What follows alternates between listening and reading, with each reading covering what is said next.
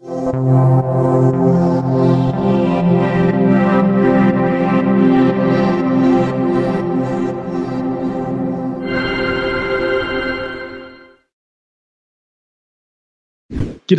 and welcome to another episode of Perth Property Insider. This isn't just any episode. This is our 100th episode and we've made it. So thank you for tuning in and supporting the show. I really appreciate all the great feedback I get from people, and I hope we've been helping you grow your wealth and improve your life. And today we're going to recap our 10 most popular episodes downloaded and listened to. Get all my favorite little segments coming to you to celebrate our 100th episode. And I'm also giving away a fabulous lunch with me. So if you go onto iTunes or Spotify and post a review, give me your feedback. I'd really love to see what you think of the show. And send us an email to let me know. Send it to Jared, Jarrad, at investorsedge.com.au. Make sure you do that by the 10th of November and you'll go in the draw. Going to have a fabulous lunch where we'll discuss strategy, property, the market, life. It's going to be an epic lunch to remember. So let's get stuck into these top 10 episodes and recap some of the highlights over the last 100 episodes. Hopefully I'll be around for at least another few hundred. Let's go inside. Welcome to Perth Property Insider, where you will learn how to grow your wealth and improve your life using Perth Property. Our show is brought to you by Investors Edge Real Estate, the highly rated and award-winning property management specialists servicing the whole of Perth. Now, here is your host, Jared Mann.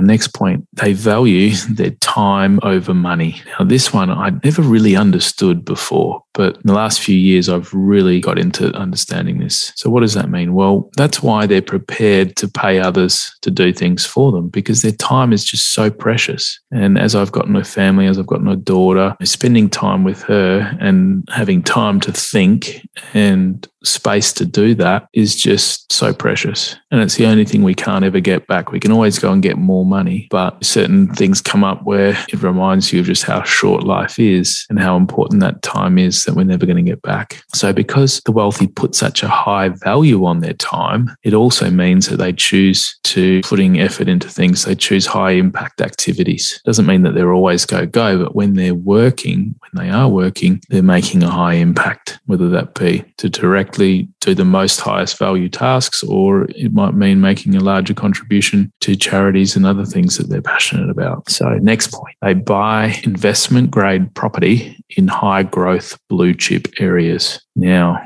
this is key because, and I've touched on it in episode 33, my criteria for a top performing property. The key difference here is they're not gambling, they're not speculating, they're finding the best, most proven places to park their money. And because it's in greatest demand, it's going to grow the best over time. And the other thing that I never got ages ago when I was still deciding whether I was going to more focus on income producing property or growth producing property is that when you focus on income producing property, because the growth in capital is not there as much, it also limits the growth in the rental price because the rental price is directly in line with the overall asset value. So let's say over 10 or 20 years, a property that grows by a lot more than the other, the rent's going to go up in line with that. And that's why in 10, 20 years, someone that has a blue chip property that's investment grade are going to wake up with much higher income than the person that went out and bought a more of an income focused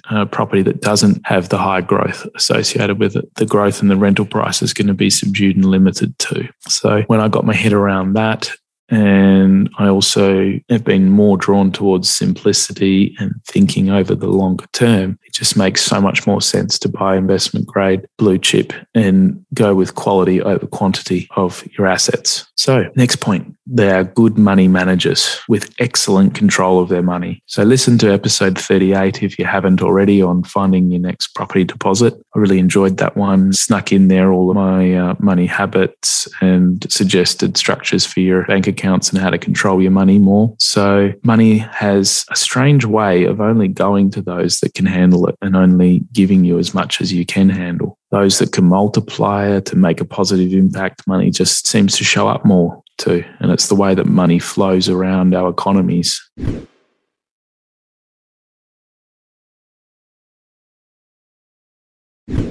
How do we start to set that strategy for you? I can tell you, first of all, what doesn't work. It's easier for me to tell you what doesn't work, or works very, very slowly, and it's not going to get you there, before the time that you're ready for retirement. So in my experience, from everything that I've seen, buying new properties in far out areas is a very bad strategy for achieving this high growth consistently. Buying in large complexes of high density apartments is also a very bad strategy for achieving high growth consistently. Because in both of these situations, you have oncoming and ongoing supply of more land, more apartments that are always competing with it. And how does growth come about? When demand exceeds supply. And that's just the fundamental of economics there. So in these types of properties, you never get that strong pressure in demand to give you the growth. So that's why I generally suggest focusing on areas that have uniqueness, areas that are established, that have the amenities, that have the proven history that you can look into. So when you look at what property brokers and builders usually sell, what do they sell? They sell exactly this. That's where you can pick them from a mile if you find out their strategy, and they'll have all the justifications for it in the world. But ultimately, they're selling this because it gives them more business and because they get inflated commissions for doing so. So stay away from anything that is brand new. The side note to that is if you're creating and developing that brand new thing, then that is worth considering, but obviously not at the expense of the area that you're doing it in.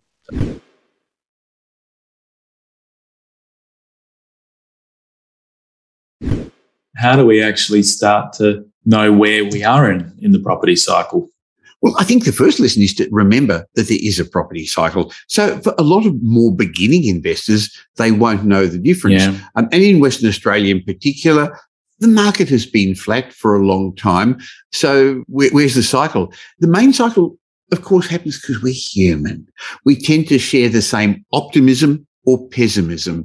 And as I said, it's not because of a period of time. It really is to do with when we hear the news is good and when we see property values going up, and that's happened particularly on the east coast of Australia this year, and you read that your house is worth so much more, the wealth effect kicks in and you overspend, you buy more, you upgrade your home, you invest. And so the market tends to overshoot. But then when the next stage of the cycle happens and you hear all the bad news, it sort of undershoots as well. So the first lesson, I guess, from the past is, A, there are cycles. The next one to help understand is that what the market usually thinks, where we are in the cycle, what the commentators think is usually wrong. It's so hard to tell in the middle of it. Boy, is it easy to look back and say, oh, clearly the market bottomed then, or clearly the market topped then. But we've been both around long enough to know the rear view mirrors are easier to look through than the 2020 vision in hindsight. Isn't it? Yeah. I think the other big lesson, of course, is there isn't one property market. So they generalise. The media talks about the Australian property market.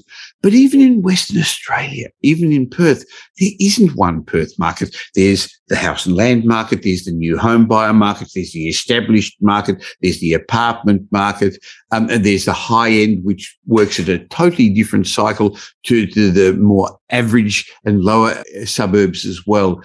And maybe one last factor I think that's important to remember, I learned about it many years ago, is the concept of an X factor.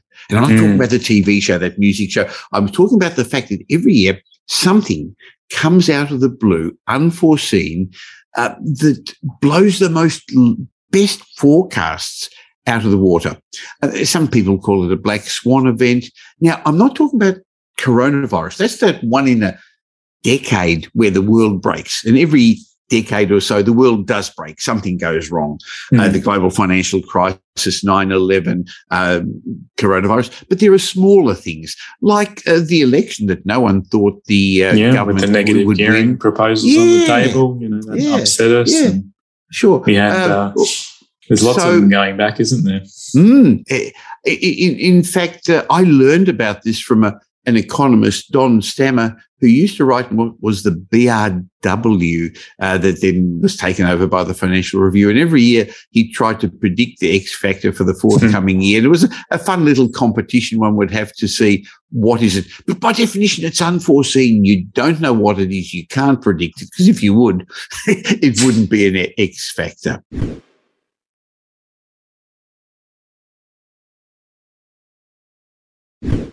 Let me speak first to what I call the accidental investors. You may have previously rented out your home because it didn't make sense to sell at the time. It wasn't an intentional investment that you went out and made and added it to the rentals, to being a rental. And you've been waiting for a better time to sell. You may have even tried to sell and couldn't get the price that you want, so you went and rented out, or you didn't even bother because you knew that you could still make your other purchase happen. You might have refinanced, used that money towards your home, or along with some other savings, and you were able to make your other purchase. So you reluctantly, perhaps at the time, went and made your home a rental property. So you may have fallen into being a landlord by accident, but I'd encourage you to try to see yourself as an intentional investor now.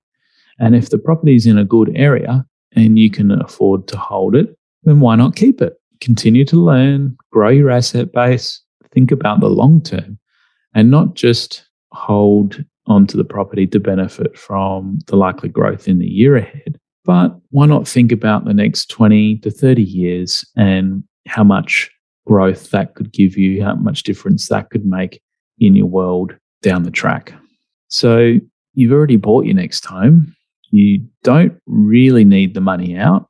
It might make you feel a little bit better. It might need you to push your comfort zone a bit to be okay with that. But you have to also look at the case that you're just going to end up paying taxes on the gains, if there is a gain. You're going to pay selling costs.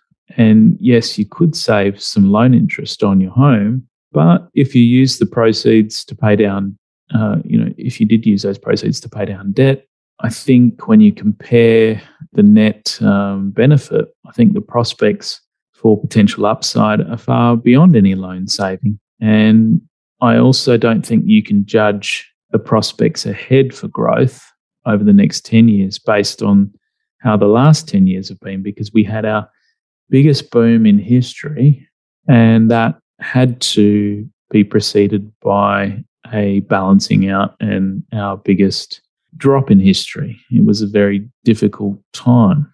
But previous to that, over the previous 30 or 40 years, our growth's been a lot more sustainable, and you can't think that Perth is all just boom and bust when that was a one in a lifetime perhaps event that we just have been through, and we're on the other side of that now. So I think the prospects for growth over the next 10 years certainly shouldn't be judged on how the last 10 years have been. If anything, because the last 10 years have underperformed, I would expect the next 10 years to have greater prospect for growth ahead. So there's some wider perspective on transitioning from accidental investor potentially to intentional investor, and trying to drag your thinking up to thinking on 10, 20, 30 years instead of just the next year. And what I've found is sometimes the best things in life happen by accident, and all it takes is a bit of a mental shift to change your plans and get into that intentional space.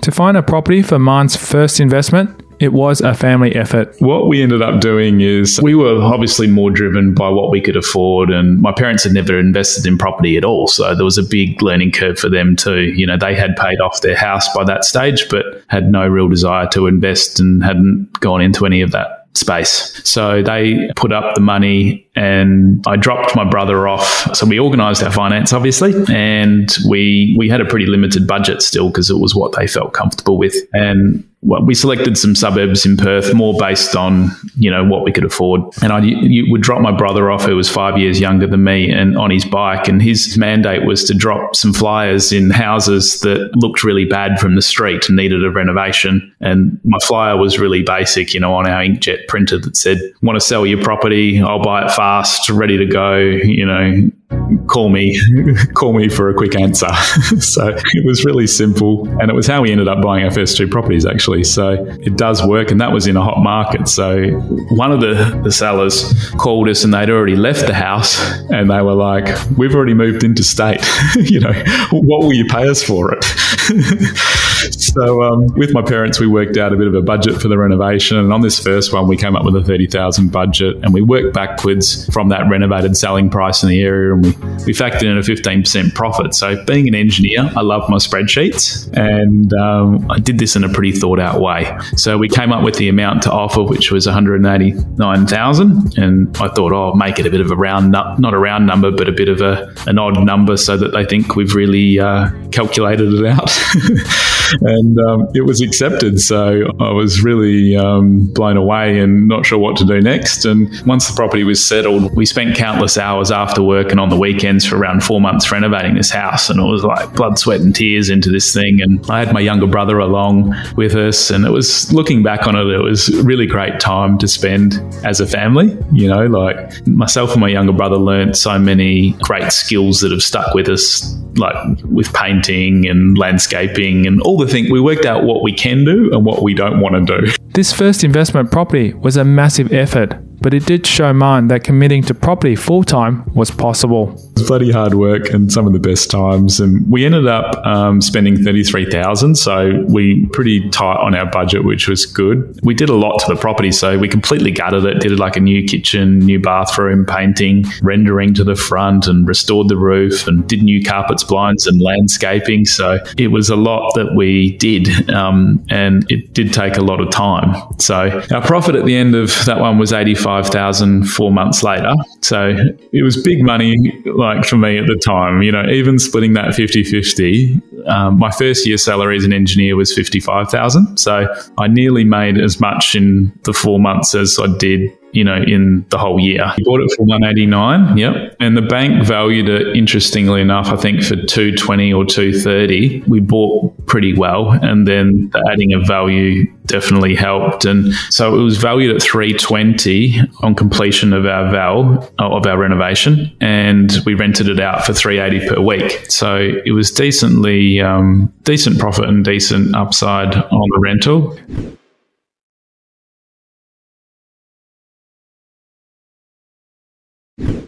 The one mistake I do see people make is probably overly focusing on, I need a development site and trading everything off for that. So the location for me is what does the heavy lifting. And if you have to compromise that, I'd take a property without development potential any day over a poorly located property that has development potential. Yeah, so. Definitely. And there are other factors to think of, like a lot of the development sites are old houses and then you've got maintenance issues. And if you need to kind of understand that this house may cost you a little bit in the meantime, and you need to work that out. How much is this going to cost me to hold? And that's why I think developing straight away is probably, for me anyway, the better strategy, because you can eliminate all those maintenance issues straight away, get the house up to shape, do the subdivision, build and move it on, or whatever you want. That was my golden rule when I was starting out, that I wouldn't buy something unless I can develop it straight away. But I think as you get a bit more solid,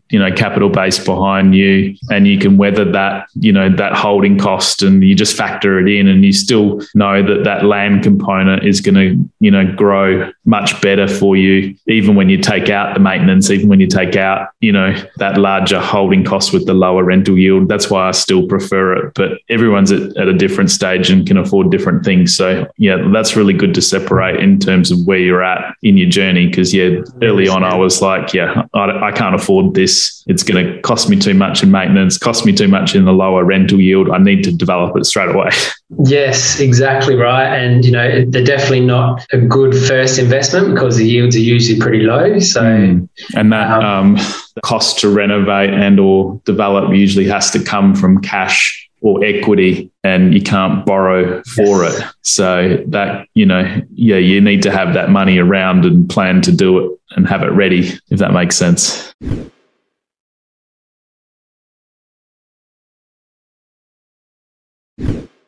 I'm not able to find any credible information on predictions for what level of population growth we may experience over the next year. Being good if I could, but I think a lot of the government departments are probably keeping that internal for now. However, with our city having the most affordable housing in Australia, pretty much of any capital city, besides Darwin, I believe, and one of the most livable cities in the international rankings by various organisations that have released their studies, I think we very well could reach the levels similar to our last booms, where we had 57,000 growth from migrants. And even if it's only half this, at 30,000 growth over the next year, perhaps it initially starts out slow and have some hurdles with getting, health concerns and quarantining and stuff under to the new norm. And then we build up our population growth again when the government's more confident that, yes, first all of the Australians stuck overseas are returned, then they'll probably, then start prioritising getting population growth back on track. So even if we have half of that 57,000 and say end up with 30,000, it's still a very large amount when we compare it to the total of 85,000 sale and rental transactions over the last year. It'imagine if we had 57,000 on, extra demand getting thrown into that market when we had 85,000 transactions over the last year. It's easy to see when you compare those two numbers and even a half number at 30,000, how big a difference it could have on pushing sale and rental prices up. So especially when you consider that it's already a seller's market and an investor's market for renting out your property, and that most new entrants will rent first, this is undoubtedly going to place immense pressure on the rental market, and there's going to be decreasing the number of properties available to rent, and in the shorter term, increasing prices. So with further increasing of rental prices and some of the best rental yields on offer, you'd have to imagine then that it's going to become even more attractive for investors in Australia. And investors will follow the yield, they'll follow the increasing rental prices. Perth will get its time in the sun, I believe, and we'll likely see many more investors buying then and pushing house prices up further, adding more rental stock to the market to bring things back into balance and give all of these new entrants and migrants a place to live. And hey, even if we get 30,000 migrants over the next year and we've got 7,000 odd land sold that is building, then it's barely even going to offset when you consider some of those tenants will be coming out of their rentals and moving into their newly built houses. There'll be some first home buyers that are living at home. So I'm seeing that the influx of migrants could drastically outweigh any outflow of tenants towards their newly built house.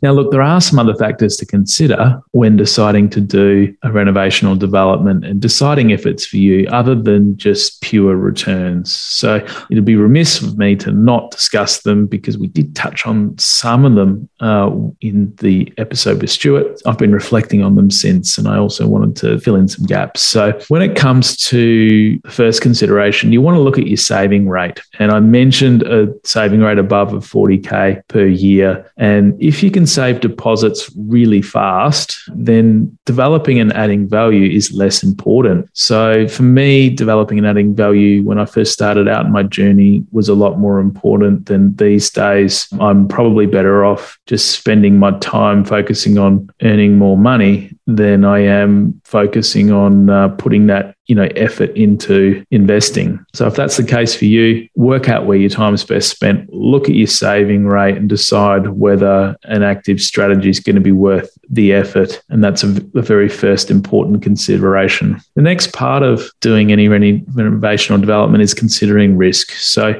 a property development and renovation obviously carry extra risk, especially when you're starting out and you haven't done one before. So I suggest you stick to renovation to begin with, because subdivision and development can be a lot more difficult, or certainly make sure you get educated first and use professionals to help prevent the mistakes. And that would be, using a buyer's agent, using your town planners, using your builders, using your real estate agent to advise on end values and work back and make sure that the profits are actually there, so that you're not just going to all this effort for nothing and you're actually then not able to refinance your money that you've spent trapped in the property. It could actually slow you down and tie you up in knots and, have you going around in circles. So the other big factor here is your experience level. So it can be a good idea to start out with just being a more passive investor. Once you've then gotten the basics learned through experience, you can either look to develop one of the properties that you own that has development potential, or you could then buy one to develop,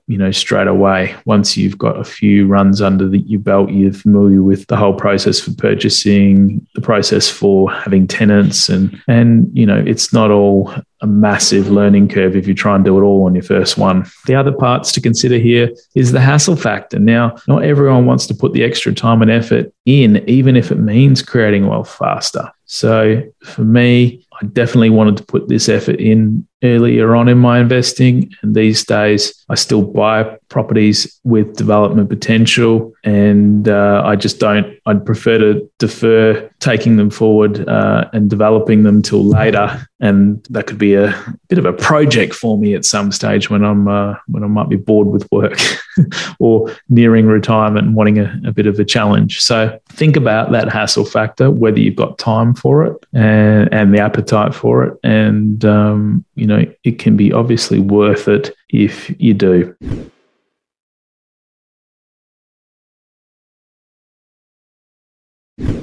First question that someone's asked on the Perth Property Investment Group is they've got a principal place of residence. They're sitting on about 100K of equity build up, and they're considering selling at the moment, renting for a year, and then looking at purchasing again when the market corrects itself. So big assumptions there that they're assuming that the market is going to correct itself, and they're considering sitting on the sideline basically and hoping that they can pick up a better bargain in a year's time. So look, anyone that listens into my Perth property market updates would know that I'm extremely optimistic on where Perth is heading. All the foundations are very solid in terms of low unemployment. We've got one of the most affordable property markets in Australia. And these two things combine, along with very good rental yields, is seeing flurry and an increase in migrants, as well as the investors rejoining the scene. And you can see in the monthly trends that Adelaide's leading the way in terms of overall popularity and price growth at the moment, but it's shifting to Perth, and it has been to Brisbane, and now Sydney and Melbourne are coming off. So it's a real gamble to sell, sit on the sideline. You're going to pay rent equivalent, which is wasted money completely, and you're probably going to have to pay a lot higher rent for the same sort of property at the moment. Even with interest rates having increased, rental yields are still higher for the most part, and you're taking a big gamble that you've predicted the wrong way, and the market doesn't then price you out or cause you to have a much higher, cost to pay to get back in. So if I was in this situation, what I'd personally do is either look at selling now and buying in the same market, because then you can control the prices that you're getting and not have that risk element of time, or sell later and buy in the same market. So where you can actually look to make your gains is not from hoping and praying that the market's going to crash and that you can, get back in. That's too big a gamble for me. I think your gain should come from selling your property, presenting it really well, choosing an agent that's going to get you the best price, really getting an emotional price from that market when you're selling, and then trying to buy very well on the other side. And if you sell well and buy well and do that better than most people, you're going to end up with a really good changeover, really good turnover in the middle. And, then you'll be in upgraded principal place of residence that you really want to be in. Whether that's now or later, I would do it at the same time. So hopefully that gives you some clarity and others some clarity if they're in that position.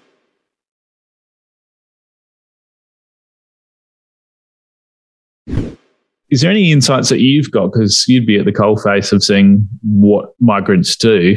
Do they typically, buy a property, or do they rent? Do they buy in advance of coming? Like, what do they do when it comes to property, and how does that sort of usually play out? So I would put it down to individual circumstances. There's different cohorts out there which have a different appetite, right? You got those that have the cash where they themselves don't want to come in and do a business visa yet because their operations are based in Asia, for instance, but they're happy to send their kids here to study. And then what they'll do is they'll buy a property. They'll buy a property for the kids. They'll treat that property as their holiday home, and they'll come back and forth at their leisure, and the kids own the property because they're the visa holders, right? Yeah, okay. So that's the big bread and butter. That's the one where the students obviously have a lot of financial backing and they're quite academic. Then you've got the other cohort of students which don't have much financial support from their families, and they came over here with maybe $10,000, $20,000. Most likely they'll rent, and through renting they'll spend a lot of money on education. You're talking about tertiary education for overseas migrants are about $60,000 to $120,000 for a course, and then they'll start to enter the workforce through a graduate visa and try to get their permanent residency. And then from there, I find out that once they have their permanent residency, they wouldn't purchase their property till about maybe 2 or 3 years after having status in Australia to do so. The whole experience for them to buy a property is roughly about 5 or 6 years. Yeah, wow. So even the entrance that we're getting now may not, obviously they have to rent, they have to live somewhere. So yeah, it's so much longer than I appreciated before they get into home ownership in most cases. So in most cases, type of person, yeah.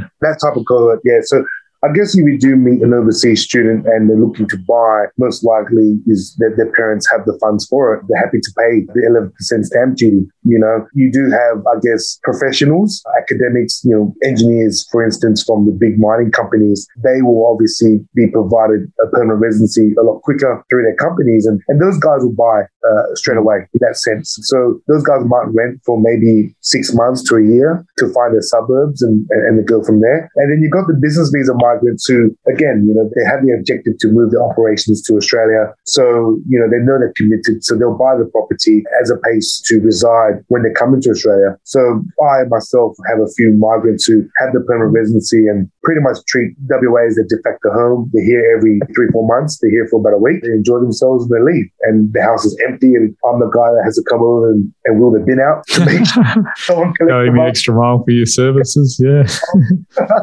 But yeah, it's crazy that it would just stay empty if they're not allowed to rent it out. So that's the thing. I mean, but these are they want flexibility, I guess, of using it when they want to, and the rent probably doesn't mean that much in the grand scheme to them. $30,000 a year, drop in the bucket probably. Yeah, so. I mean, I bet you if you go around Dalkeith, around Jutland and things like that, a lot of those guys up there they don't live here. A few of those properties around Manning outside of the university, a few of those guys haven't come back since COVID. They just stayed offshore. Yeah. But there's a lot of empty houses at the moment where migrants who have got their permanent residency haven't returned back yet. But it's just a different appetite, really.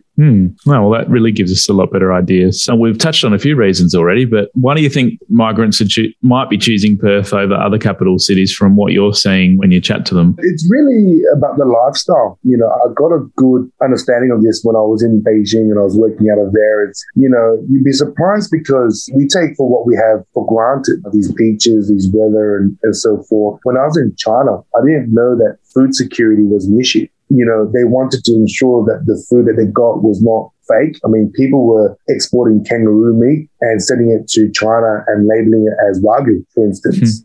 So it's quite interesting. But a lot of the time it's lifestyle. I mean, I've been selling Perth as the California of Australia. You got the same weather, you got a big multicultural diversity here. It's quite safe. There's a lack of traffic. There's all these beaches. There's direct flights to Asia.